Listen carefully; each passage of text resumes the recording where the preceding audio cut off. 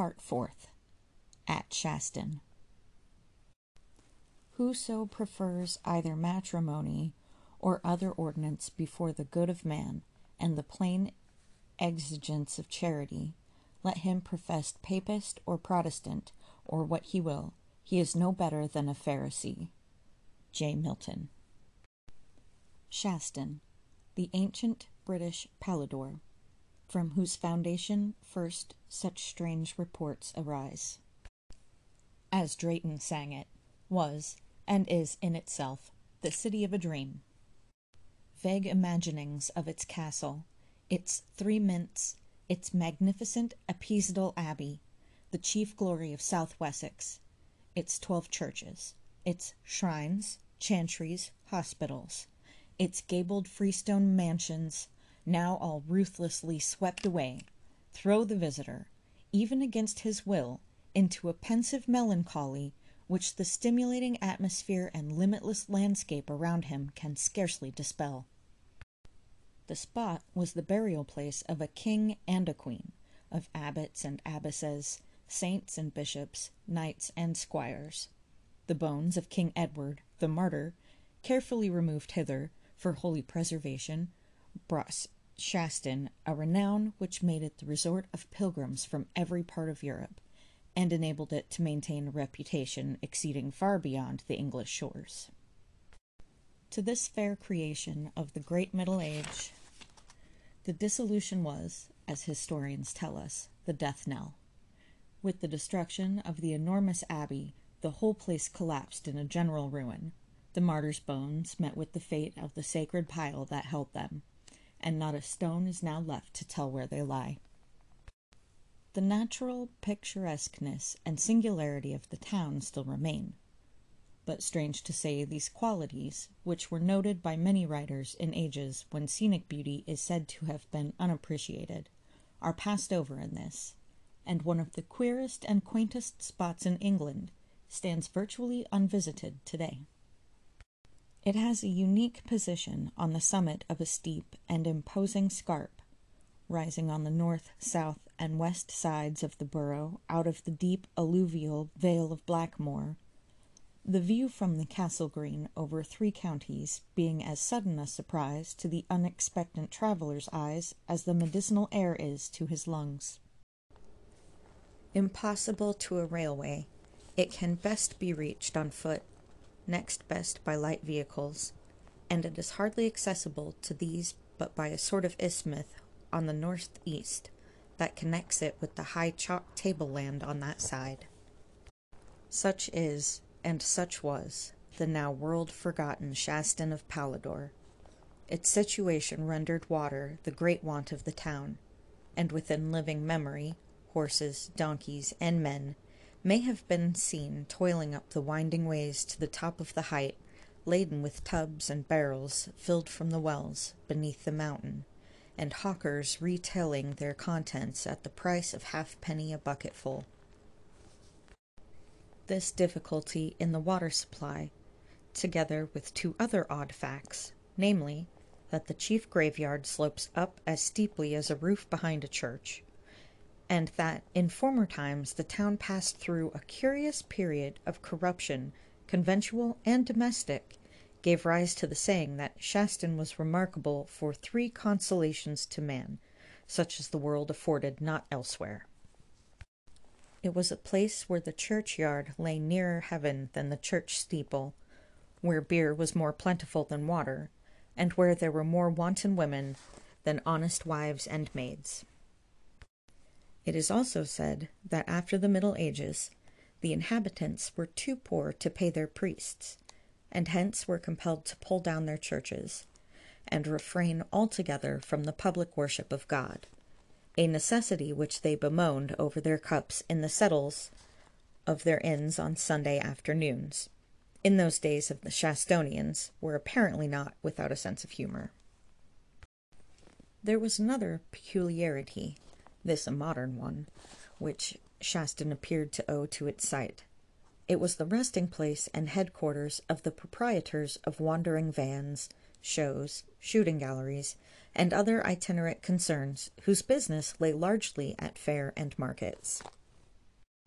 as strange wild birds are seen assembled on some lofty promontory, meditatively pausing for longer flights, or to return to the course they followed thither, so here in this cliff town stood in stultified silence the yellow and green caravans bearing names not local, as if surprised by a change in the landscape so violent as to hinder their further progress. And here they usually remained all winter till they returned to seek again their old tracks in the following spring. It was to this breezy and whimsical spot that Jude ascended from the nearest station for the first time in his life about 4 o'clock one afternoon. And entering on the summit of the peak after a toilsome climb, passed the first houses of the aerial town and drew towards the schoolhouse. The hour was too early. The pupils were still in school, humming small like a swarm of gnats, and he withdrew a few steps along Abbey Walk, whence he regarded the spot which fate had made the home of all he loved best in the world. In front of the schools, which were extensive and stone-built, grew 2 enormous beeches with smooth mouse-colored trunks, as such trees will only grow on chalk uplands. Within the mullioned and transomed windows he could see the black, brown, and flaxen crowns of the scholars over the sills, and to pass the time away he walked down to the level terrace where the Abbey gardeners once had spread, his heart throbbing in spite of him. Unwilling to enter till the children were dismissed, he remained here till young voices could be heard in the open air, and girls in white pinafores over red and blue frocks appeared dancing along the paths, which the abbesses, prioresses, sub-prioresses, and 50 nuns had demurely placed 3 centuries earlier.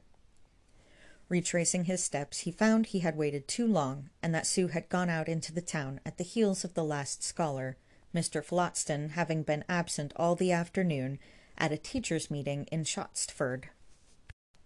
Jude went into the empty schoolroom and sat down, the girl who was sweeping the floor having informed him that Mrs. Phlotston would be back again in a few minutes.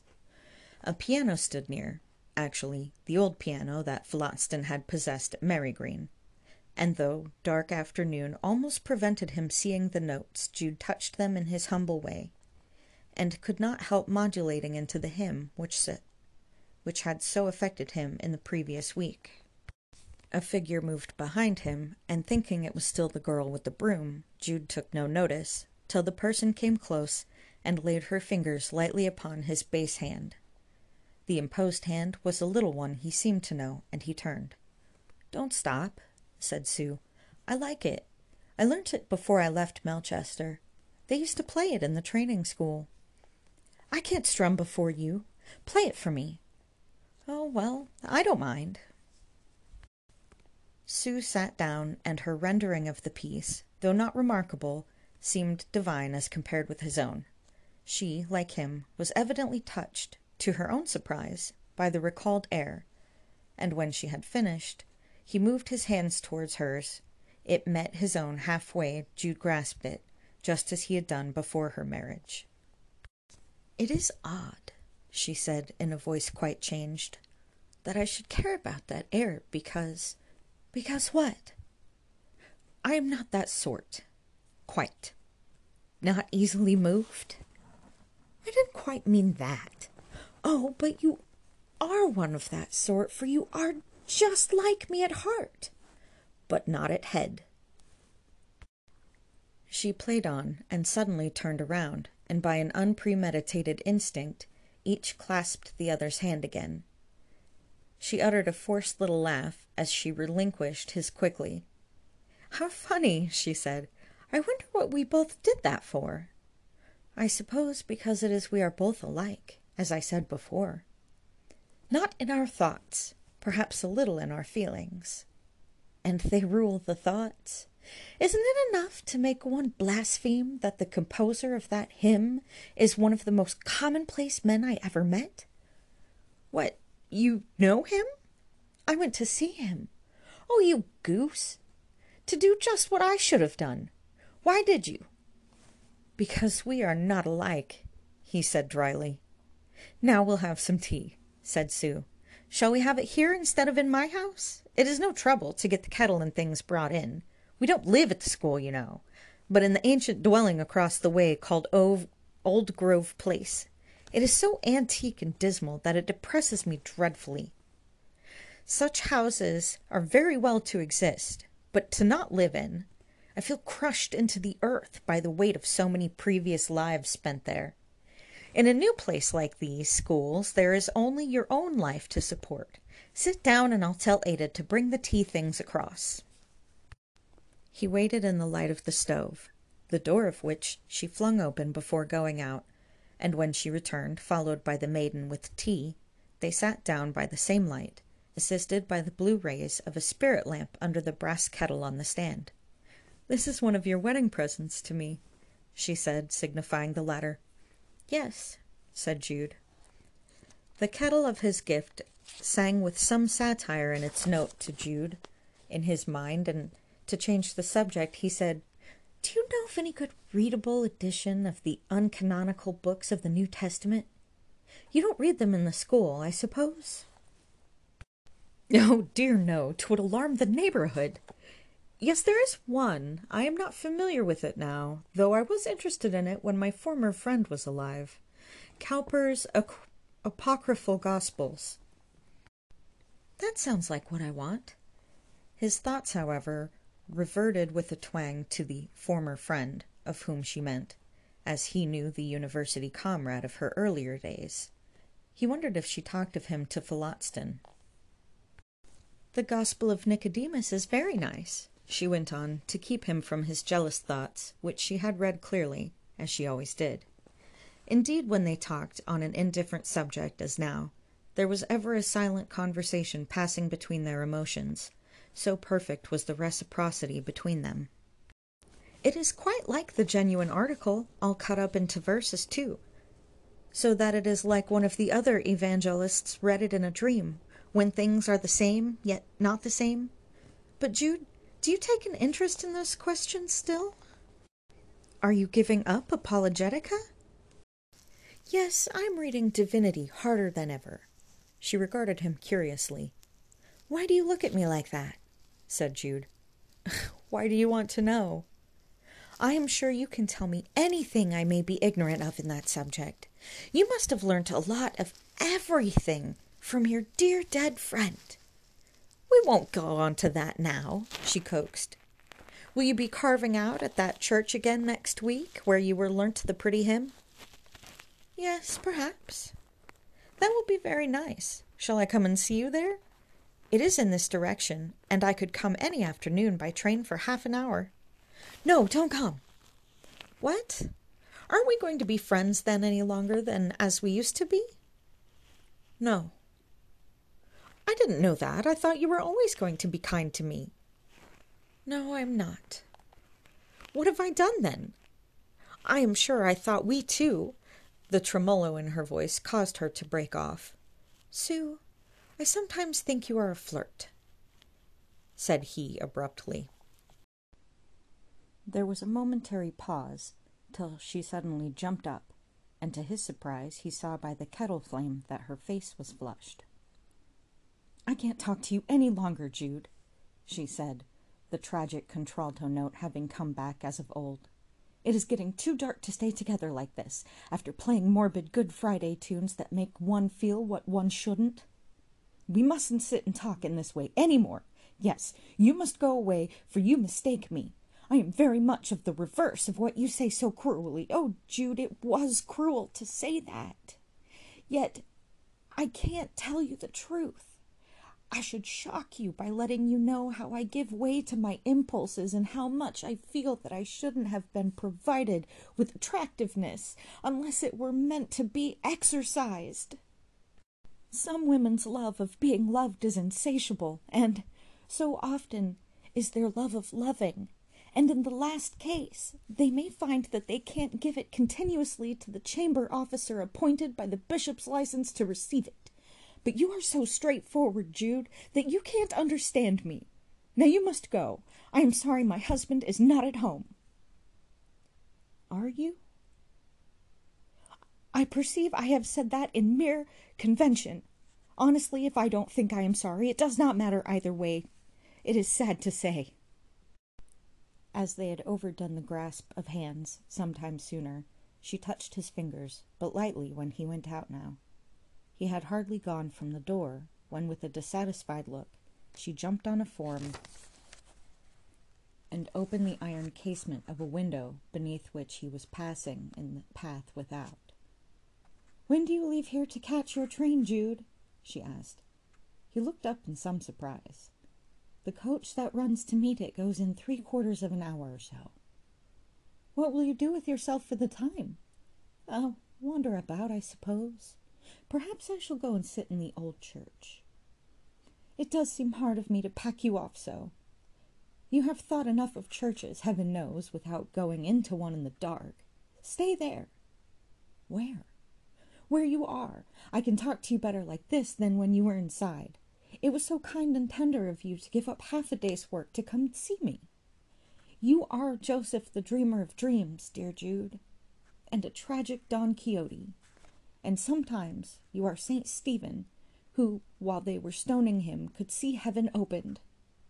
Oh, my poor friend and comrade, you'll suffer yet." Now that the high window-sill was between them, so that he could not get at her, she seemed not to mind indulging in frankness she had feared at close quarters. "I've been thinking," she continued, still in the tone of one brimful of feeling, "that the social molds civilization fits us into have no more relation to our actual shapes than the conventional shapes of the constellations have to the real star patterns. I am called Mrs. Richard Phillotston, living a calm, wedded life with my counterpart of that name. But I am not really Mrs. Richard Phillotston, but a woman tossed about, all alone with abhorrent passions and unaccountable antipathies. Now you mustn't wait longer, or you will lose the coach. Come and see me again. You must come and see me again. Yes, you must come to the house then." "Yes," said Jude. "When shall it be?" "Tomorrow week. Goodbye, goodbye." She stretched out her hand and stroked his forehead pitifully, just once. Jude said goodbye and went away into the darkness. Passing along Bimport Street, he thought he heard the wheels of the coach departing, and, truly enough, when he reached the Duke's Arms in the market-place, the coach had gone. It was impossible for him to get to the station on foot in time for this train, and he settled himself perforce to wait for the next, the last to Melchester that night. He wandered about a while, obtaining something to eat, and then, having another half-hour on his hands, his feet involuntarily took him through the venerable graveyard of Trinity Church, with its avenues of lines in the direction of the schools again. They were entirely in darkness. She had said she lived over the way at Old Grove Place, a house which he soon discovered from her description of its antiquity. A glimmering candlelight shone from a front window, the shutters being yet unclosed. He could see the interior clearly, the floor sinking a couple of steps below the road without, which had become raised during the centuries since the house was built. Sue, evidently just come in, was standing with her hat on in this front parlor or sitting-room, whose walls were lined with wainscoting of paneled oak, reaching from floor to ceiling, the latter being crossed by huge molded beams only a little way above her head. The mantelpiece was of the same heavy description, carved with Jacobean plasters and scrollwork. The centuries did indeed ponderously overhang a young wife who passed her time here. She had opened a rosewood workbox and was looking at a photograph. Having contemplated it a little while, she pressed it against her bosom and put it again in its place. Then, becoming aware that she had not obscured the windows, she came forward to do so, candle in hand. It was too dark for her to see Jude without, but he could see her face distinctly, and there was an unmistakable tearfulness about the dark, long-lashed eyes. She closed the shutters, and Jude turned away to pursue his solitary journey home. "Whose photograph was she looking at?" he said. He had once given her his, but she had others he knew. Yet it was his, surely. He knew he should go to see her again, according to her invitation.